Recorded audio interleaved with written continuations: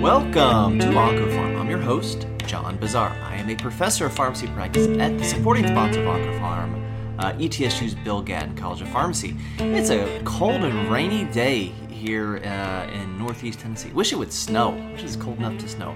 But it is not. Got quite a bit to talk about on today's podcast. First, I want to point out a little salty maybe about this.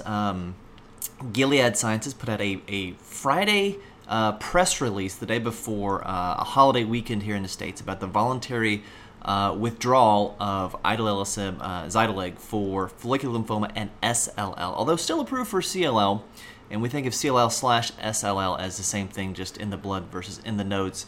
Not going to talk about this a whole lot, just want to point it out, because I think the reason they put it out on Friday of a holiday weekend is so people didn't know about it, so I'm just trying to call it out as much, just so we're all informed. You know, the press release said, as the treatment landscape of follicular lymphoma and SLL have evolved, enrollment in the confirmatory study, because these were accelerated approvals, of course, there's been a challenge to get patients on there, which I think, you know, they're probably not making money for those indications, is what that means. That treatment landscape says it's not worth it anymore. Anyway, still approved for CLL, idelalisib. Anyway, and that's PFS data. All right, so let's move on.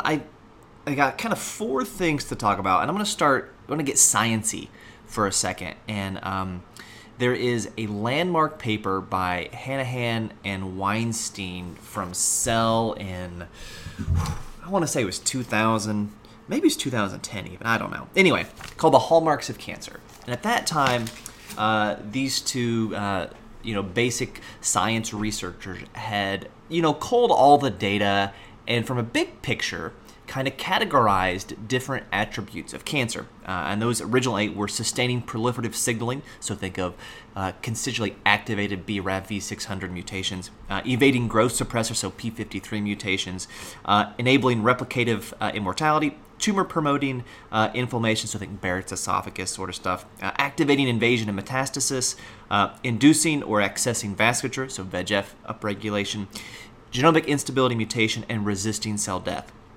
And then a couple years later, they added 2 other emerging hallmarks, deregulating cellular metabolism, and then avoided immune destruction, which now makes up the bulk of what I talk about on the podcast with regards to immune checkpoint inhibitors. So Weinstein, I believe, has passed away, and Hanahan put out a new paper where he adds 4 more enabling characteristics and emerging hallmarks and enabling characteristics. And I think it's really important to talk about the basic science here, because this helps us understand why cancer is so challenging to treat and how drugs can be used to treat cancer. So I won't get into detail on this, but I do encourage you all to read this. I think it's important to understand what's going on here in these tumors.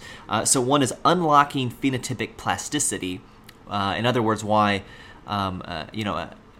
a breast cancer cell can kind of grow out of nowhere in bone tissue, but still have all the phenotypical characteristics of breast cells, even though it's in the bone. So that's one of the hallmarks. Senescent cells, so cells that kind of go quiet, and sometimes they describe some examples where these quiet cells, kind of in G0 cell cycle, not doing anything, actually can promote tumor genesis by paracrine functions, by secreting hormones that cause nearby cells to become tumorigenic. Really interesting polymorphic microbiomes. So a good example of this is right-sided colon cancer, where bacterial biofilms tend to increase the development of certain colon cancers.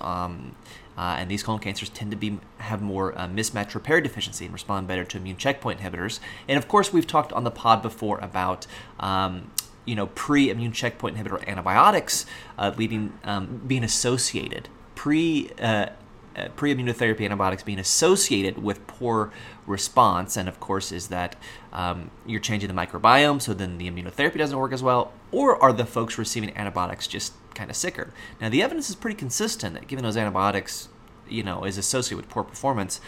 So this polymorphic microbiome lends some credence to that theory that maybe there is some science behind that, and it's not just an association with sicker patients. And the last one is non-mutational epigenetic reprogramming, which is really not scary to think about, but it's notable because so much of what we're doing now in determining cancer treatment, especially in the metastatic setting, is looking at genetic changes of the tumor genome.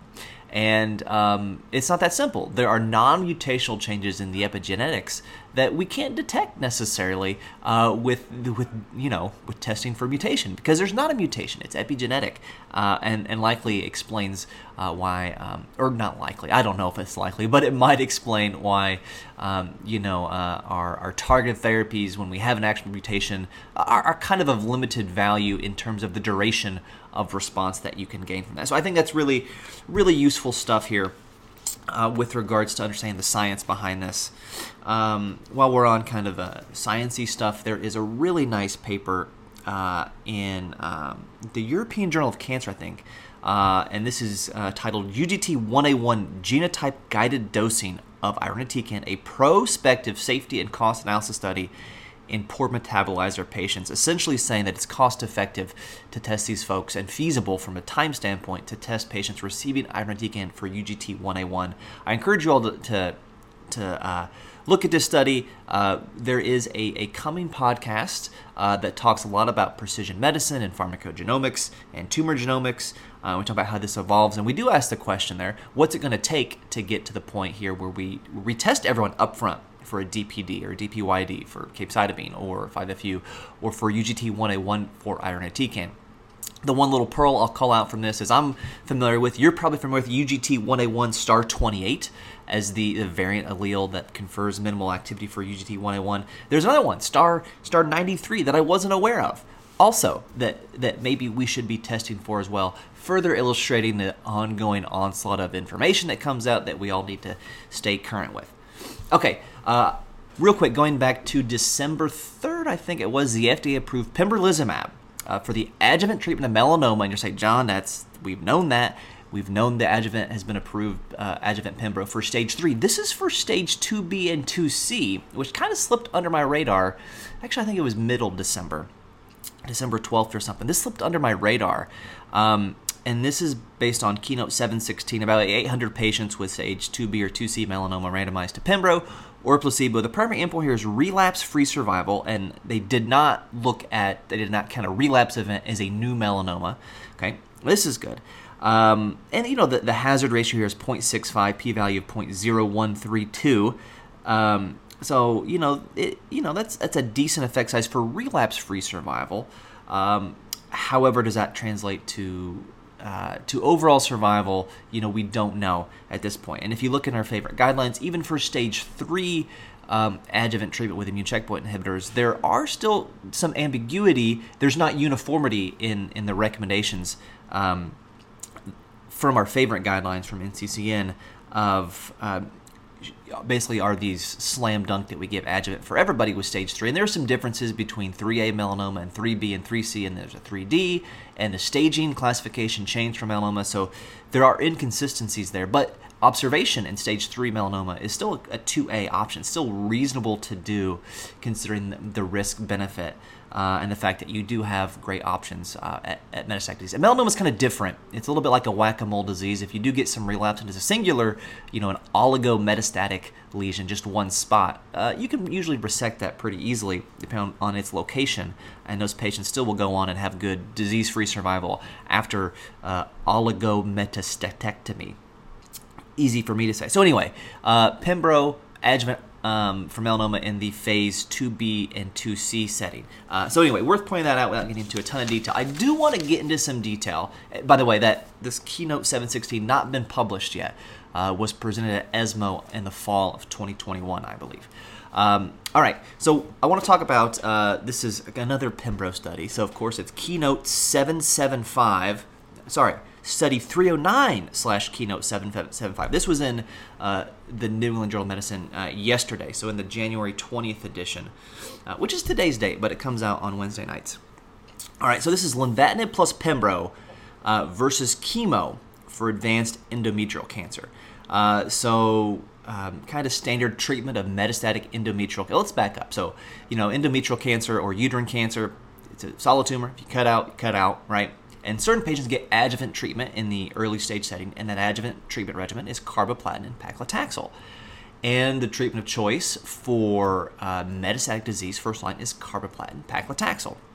All right, so this is looking at second-line patients in the metastatic setting who had already received a platinum-based regimen, and they were randomized to either lenvatinib plus pembro or chemo, and the chemo could be doxorubicin or paclitaxel. And about 26% of these folks received paclitaxel as their chemo, and we know they all got carbo, or they all got some sort of platinum-based chemo. 25% had platinum twice, so in the adjuvant setting, and then in the relapse in the metastatic setting, they got it again. We don't know how many got paclitaxel, and I hope none of those folks who got paclitaxel got it. But if they're in the U.S., I'm sure they got carboplatin paclitaxel as their first-line metastatic treatment. It's been the standard of care for a long time. So like 26% of these people in the chemo arm maybe were given paclitaxel when they already failed a paclitaxel regimen, which seems crazy to me. I don't know how this is not pointed out in the peer review process. They don't call it out how many got that. It's a multinational study, so maybe in other nations they don't do carboplatin paclitaxel. Certainly that could be. I also want to point out that we know that pembrolizumab has a good activity in mismatch repair deficient or microsatellite high endometrial cancer. This is looking at everybody, and the majority of patients here are mismatch repair proficient. So their ability to repair DNA is normal. In fact, 84% of folks are mismatch repair deficient, and that's what they're looking at here. Is a whole population, and specifically the proficient mismatch repair. They have a co-primary endpoint of progression-free survival and overall survival. This is the final PFS analysis and interim overall survival analysis. Their associated alphas for this for overall survival are 0.049, so just like 1 cent less than $5, and then 0.01 or 0.01 for PFS. So they spent just a little bit on PFS and left most of their $5 alpha for overall survival, which seems appropriate. There's a nice phase 2 study of lenvatinib plus pembro. There are a couple phase 2 studies, one of which is the basis for our guidelines, actually giving lenvatinib pembro a category 1 recommendation, I think after 2 lines of treatment here. So anyway, this is trying to move lenvatinib pembro up in all comers after basically the second line treatment of metastatic endometrial cancer. So anyway, it's good. It's good. It works. Good PFS. Hazard ratio of PFS is 0.6. That's in everybody. If you just look at, that's in proficient mismatch repair. If you add in the 15% who have mismatch repair deficiency, for whom we know pembro works really well, that hazard ratio goes down to 0.56. So, oftentimes, we talk about, I use the analogy that between Michael Jordan and myself, we've won 6 NBA titles and finals MVPs. And this takes a little bit of a different approach to that. It's kind of like, this team is really good, and then if you add a good player, they're even better, right? But the team by itself is still good. So this regimen is still good and works even if they don't have mismatch repair deficiency, because they do a separate analysis of that is statistically significant, and that PFS benefit does translate to overall survival benefit. Those hazard ratios are 0.68 in the proficient population and then 0.62 in all comers. Again, a little bit better when you include those mismatch repair deficient patients. Now, you may be thinking at this point, all right, so lenvatinib plus pembro is better than chemo. There's a caveat here. It's probably better than chemo, because who knows what happens if you take out the quarter of the patients who got paclitaxel after maybe having paclitaxel again. It's almost like it's not like giving placebo, it's just giving something toxic. Why would they do that? I mean, I know why they do that, but why would we let them do that in the peer review process? Call out how many people got that, and there should be a separate analysis. Someone write a letter to the editor. We need a separate analysis of those who just got doxorubicin, or exclude those patients who had prior carbo paclitaxel and then went on to receive paclitaxel. Drives me nuts. All right. Rant over. Okay, so lenvatinib pembro versus chemo, and I tell you lenvatinib pembro is better, with the caveat about the paclitaxel thing aside. All right. Sounds great. However, lenvatinib pembro is way more toxic than chemo here, and we're talking 60 milligrams of doxorubicin, 60 milligrams per meter squared, okay? By itself, single agent. So think about the toxicity you see with the AC regimen, it should be half that because you're just giving the anthracycline. So here, grade 3 adverse events, 89% with lenvatinib pembro versus 73% with chemo. Like 15% absolute different lower with chemo. The biggest was hypertension, 64% with lenvatinib, 38% grade 3. That's up there. Hypothyroidism, 57%. Almost none of those were grade 3. Only 1% grade 3 hypothyroidism.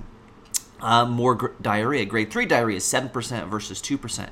More grade 3 nausea with lenvatinib pembro, 3% versus 1%. More nausea with lenvatinib versus doxorubicin. Okay, lenvatinib pembrolizumab causes more nausea than traditional chemotherapy drug doxorubicin. Decreased appetite, 8% versus 0.5%. Those are grade 3, still with lenvatinib pembro. There was more anemia with doxorubicin and paclitaxel compared to this.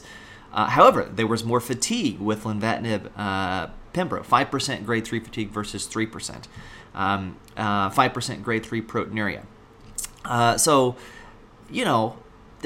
it's a pretty toxic thing, right? And so the dose of lenvatinib here is 20 milligrams to start with. The median dose intensity was 14. So people are getting, easily a 25% or more dose reduction that required of lenvatinib due to toxicity. And the pembro was for, I think, up to 2 years or 35 cycles, standard pembrolizumab dosing. So, we're going to see this become, the standard of care after chemo, I think, after carbopaclitaxel.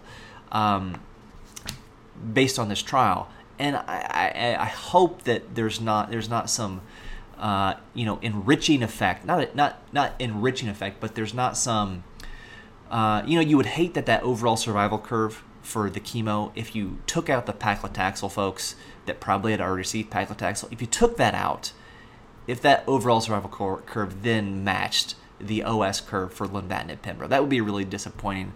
I don't know that we'll ever see that unless somebody convinces them to do that. And they already got the publication in the New England Journal of Medicine, so I don't think they'll probably say a whole lot when somebody does write a letter to the editor. Again, it's very possible that those folks that got paclitaxel, that they hadn't received prior paclitaxel. Maybe single agent carbo is what they do in other places. I don't know. At least, a good chunk of these folks were not in the U.S. So that I don't know. But you are going to see more of this lenvatinib pembrolizumab combination. It's a pretty darn toxic combination too. Would like to see certainly some quality of life measures from this as well. So anyway, another gynecologic oncology update. Several of those in the last couple of months, which is good for that patient population.